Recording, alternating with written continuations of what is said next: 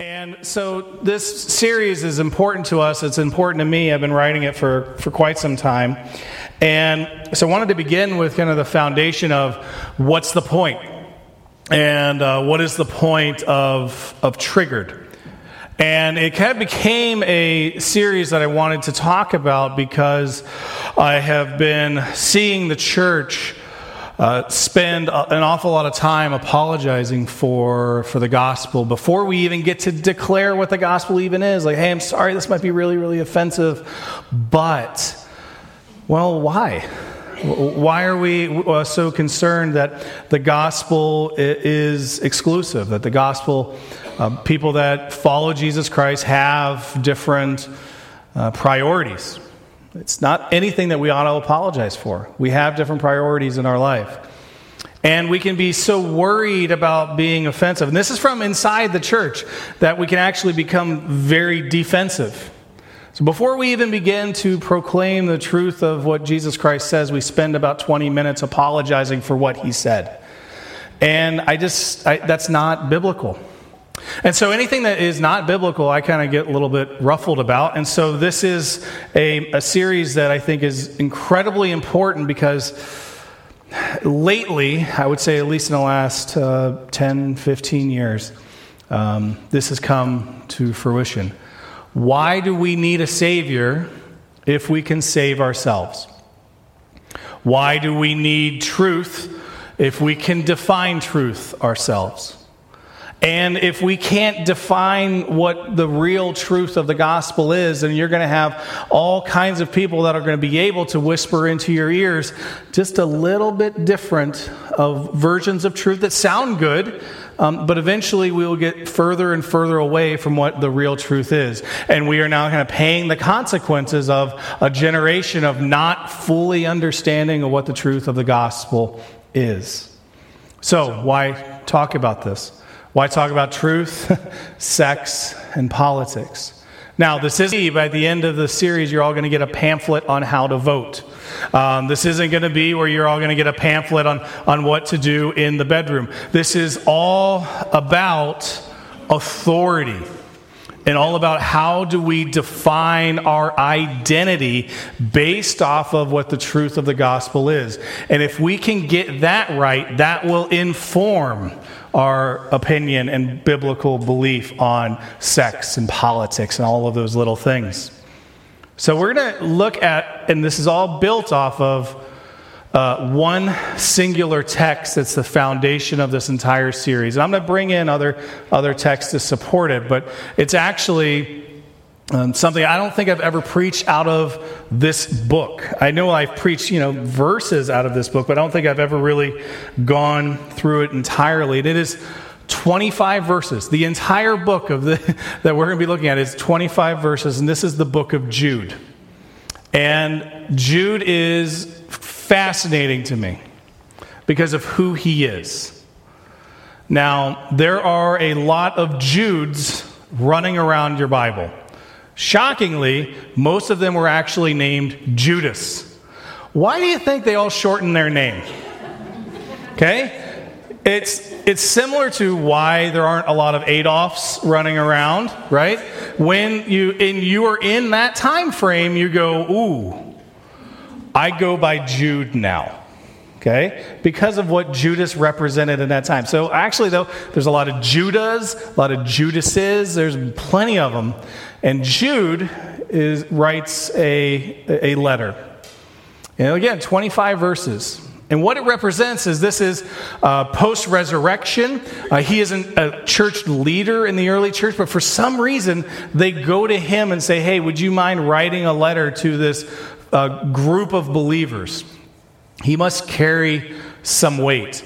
And so in Jude chapter 1, he introduces himself as Jude, a servant of Jesus Christ and a brother of James, to those who have been called, who are loved in God the Father and kept for Jesus Christ. Let's stay here for a second. All right, so who is this? Well, it's kind of an interesting way to open up your letter to this group as a servant of Jesus Christ and a brother of James. Well, Jude and James, we know who they are out of the book of Mark and the book of Matthew. James is the brother of Jesus Christ. What does that make Jude? The brother of Jesus Christ. So Jude, in his opening to this group, defines himself not as, hey, I'm Jesus' brother, but as a servant of his brother. Now, if this is kind of a back entryway to explain the truth of the gospel, but if you can convince your brother that you are the Savior of the world, and he will then call himself your servant. And in fact, the text, some of your texts might say a slave of Jesus Christ. This word is a bond servant. It's doulos. It's the Greek word for bond servant, which means I am going to work for you because you have paid a debt for me. Like indentured servant like we have today, like we would have in recent history. So Jude defines himself as a servant of his brother. Oh yeah, and I'm a brother of James, that guy. But Jesus, I am a servant of him. In verse 2 he says, mercy, peace, and love be yours in abundance. We're only going to be in 3 and 4 today before we're going to kind of walk through this text together. But he says, dear friends, although I was very eager to write to you about the salvation we share, and let's go to verse 3. I felt compelled to write and urge you to contend for the faith that was once for all entrusted to God's holy people. For certain individuals whose condemnation was written about long ago, they have secretly slipped in amongst you. They are ungodly people who pervert the grace of our God into a license for immorality and deny Jesus Christ, our only sovereign and Lord. Again, he's calling his brother our only sovereign and Lord. So the call is coming from inside the house. There's an issue happening inside the house of God, and he is saying certain individuals have slipped in. They are a part of your fellowship, but they are perverting the grace. Meaning, hey, Jesus has to forgive us. Let's just do what we want to do. He has unlimited grace, and then we ask for forgiveness. They have come and secretly slipped in amongst you. They are ungodly people who have perverted the grace of our Lord into a license for immorality. I mean, let's just go for it. And he's saying, be careful because they are amongst you. So this series, this triggered series, isn't necessarily, I'm not going to really be speaking to outside. The culture is going to do whatever the culture wants to do. I'm talking, there was a bird probably. If you are new to Eastridge, in September and October, it is Murderer's Row on these windows. Okay? So just so you're aware, we're going to get through this together. Whenever those birds start moving, it happens. Okay? They're normally just knocked out for a little bit and they walk away. Okay? So it's coming from inside the church. And that's what we're going to talk about is if the church can't define the truth, then we have no business trying to proclaim the truth to the rest of the world. We need to be able to proclaim the truth to ourselves. So what is that? And it is our natural inclination to kind of fight what the truth is. And because it's, what do you believe? How do you know what truth is? Oh, it's fine. That's a little one. And how do you know what that is? It's all based off of the authority of Scripture. Is the text what it says it is? Is Jude really the brother of Christ, the bondservant? And he is proclaiming, hey, be careful. Be careful. Our natural human inclination is to reject that. Because we like to come along after a few thousand years of Christian orthodoxy, of theology and doctrine, and this is where I kind of get a little bit ruffled. I went long in the first service because of this. We have to get this right. Because if all of a sudden after 2,000 years we can say, hey, I got a better idea, then we're rejecting the authority of Scripture. And so this whole trigger warning thing is, the gospel is offensive.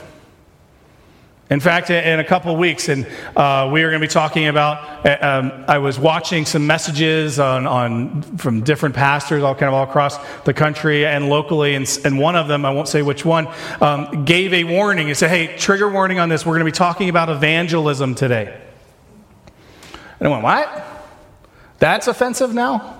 Sharing the gospel is offensive when that is Jesus' last words is saying, proclaim the good news. If we're going to lose that, I'm going to stand and fight for that. Because here's what's happening. And we're going to go to the book of Romans chapter 1. And, before I get into this. When we build messages, in the summer, I build messages so that you can kind of pop in and pop out. It's summer, go to the cabin, it's a nice day. We get it. So we try to be like in a singular text, Sermon on the Mount. We were in 2 chapters this entire summer. In the fall, I'm going to need you to stick with me. Because there's going to be moments you go, that makes me uncomfortable. Good. Trigger warning. The gospel should make you uncomfortable. If reading the Bible confirms everything that you've ever believed, that's your Bible. The text should confront us and should hit us a little bit going, oh man, that is a tough thing to understand. It should. That's called conviction, and it's okay. That's God teaching us something. So in Romans 1, buckle in. This is Paul writing to this church, and he's in prison. He says, the wrath of God is being revealed from heaven against all of the godlessness and wickedness of people who suppress the truth by their wickedness. Since what may be known about God, it is plain to them. They know. For since the creation of the world, God's invisible qualities, His eternal power, His divine nature has been clearly seen. You can see God in the midst of everything around us. Being understood from what has been made so that people are without excuse. For although they knew God, they neither glorified Him as God nor gave thanks to Him, but their thinking became futile and their foolish hearts were darkened. Although they claimed to be wise, they became fools. I have finally figured this out. I have deciphered biblical orthodoxy for 2,000 years, and I think it's wrong. And they exchanged the glory of the immortal God for images made to look like mortal human beings and birds and animals and reptiles. They worshipped other things. Therefore, God gave them over in the sinful desires of their hearts to sexual impurity for the degrading of their bodies with one another. They exchanged the truth about God for a lie. And they worshipped and served created things rather than Creator, who is forever praised. Amen. Let's go back to verse 24. This gets us in trouble. Because we can replace the sinful desires of sexual impurity, all of that for any other sin. We're going to talk about sex and all of that. But what we're going to talk about is this idea of God giving us over. Wait, what? Because we get stuck on, hey, he's talking about sex. Okay. God gave us over to that? So here's what I want you to understand. This is where we're going to I'm going to try to give you a couple thousand years of biblical content in one. So here's how the Bible goes. God, we need you. Okay, cool. I'll be here. I will rescue you. I will save you. I will take you out of captivity. Great. I will set you up. Good. Okay, God, thank you for doing that. We don't need you anymore. We're going to do this on our own. Okay? Go nuts. We do that for a little while. We find ourselves in the consequences of our actions. And all of a sudden we say, God, we need you. And God, like a good father, says, okay, knock it off, but let's try this again. So there you have the Exodus, there you have the Babylonian captivity, there you have all of the kings, you have all of the immorality and all of the things that are happening there. And what is occurring here is the basic premise of a child not listening to their dad. And Dad's saying at some point going, maybe my words aren't going to be enough. Maybe they need to feel the consequences of their actions. Have you ever been around a toddler? Maybe not toddler, because they don't know. Let's say a solid 7-year-old boy. I have one of those. Okay? And the idea is you say after so many times, don't climb that high. That's too high.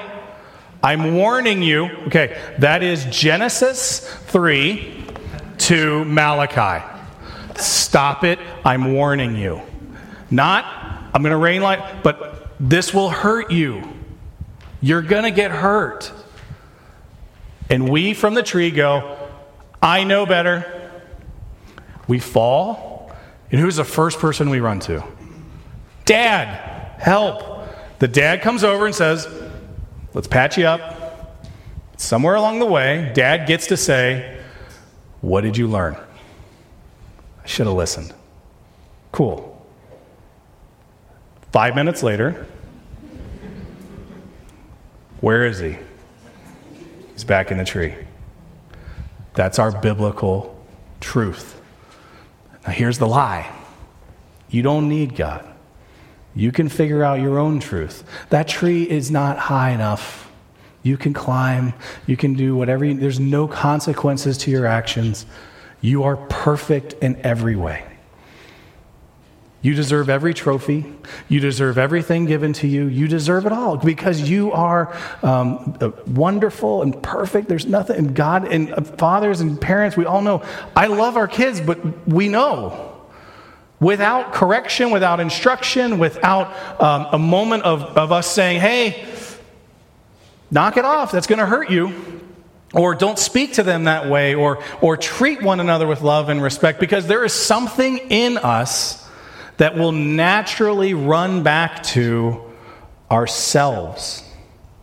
And that is called pride. And there is an awful lot of pride happening all around us. And in this pride, we have determined that we are the masters of our own journey, that we don't need God whatsoever, because pride, a lot of sins start with I. And so that's where we're going to be, because then at some point it says God gave them over. God goes, let's let you play in the consequences of your actions.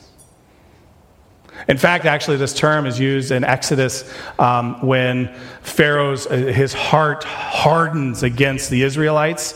A lot of people have there's a really fascinating use of words there. It's God saying, let's let Pharaoh be Pharaoh. There's a certain point where he says, let's let Tom be Tom. And so unless we understand that we need God and we need access to through God, through Jesus to God, then we don't need a Savior. So we have to be foundational truth. The truth is we need a rescue. Our natural inclination is to act like we don't. And I think all of us at a certain point can admit, for the past, I don't know how many number of years where we have looked at a generation and say, you are perfect, you are wonderful, there's nothing that's ever been wrong with you whatsoever. Then at that point, the people in the community and the world will go, well, why do I need Jesus? It's a good point. We need Jesus because we need a Savior. I'm not saying you're all wretched mud, blocks of junk, okay? But what I am saying is we're not perfect. And the only way that we can gain access to the Father is through perfection. And you can't do that through sheer will or through the 613 Levitical laws. You can only gain access to that through a perfect Savior. And until we're willing to define that, that's the truth. Through that Savior, we gain access. He is our mediator. He is the sacrifice. Anybody triggered? Because that's offensive. What's offensive is saying, hey kids, maybe we don't have it all figured out. I know I don't. I thank God that social media did not exist when I was a child. Who would be employable if 15-year-old you was on the internet? Okay. We got to take care of our kids. We got to teach them the truth. And we can't send them off into the world and saying, good luck, without any fences or consequences or something to build a house on. So you guys stick with me, because this is going to get worse. Okay? We're going to talk about sex and politics, and we're not, again, no voter's guide, no images or pictures, no instructional guides. Okay? What you're going to get is biblical authority and biblical truth and biblical justice, and what does the Bible say about this, and how should I feel about this. So if you want to track along with me, this is the easiest sermon ever to track along the text that we will be using. Read the book of Jude. You got 25 verses. I already did 4 of them. Okay? Next weekend we're going to be in 5 through probably 8 or 9. And track along. It is a fascinating look into a couple thousand years later that Jude is speaking directly to us. And I hope you can join us for that. When the team comes up, I'm going to explain something. Here at Eastridge, we're going to celebrate communion today as a congregation, and we celebrate what's called open communion. And that is, you don't have to be a member here, you just have to be a believer in Christ. We're going to come up and take the elements, and you can take them back to your seats. This might be a good opportunity to say this. I went long the first service. I can go long in this one. This is going to take a while because of how large our crowds are becoming. And so please be patient with us, especially in the parking lot. I've asked all paid staff to park way far away now, which is an awesome issue to have. And so just be patient with us as we're kind of working through the timing of communion. Used to take 4.5 minutes. It doesn't do that anymore. So just be patient with us as we do that. I'm going to pray with you this morning. God, we just thank you for the opportunity to gather around your table. As you gathered there with Judas, who would betray you, Peter, who would deny you, and you washed the feet and served them. And through that act of sacrifice and service, they now call themselves servants of you. And so, Lord, may we, with humility and mercy, approach this table and just say, thank you for including us. While we were still yet sinners, you searched us and you scanned the horizon looking for us. And as we came home, you ran to us. We pray all of this in your name. Amen.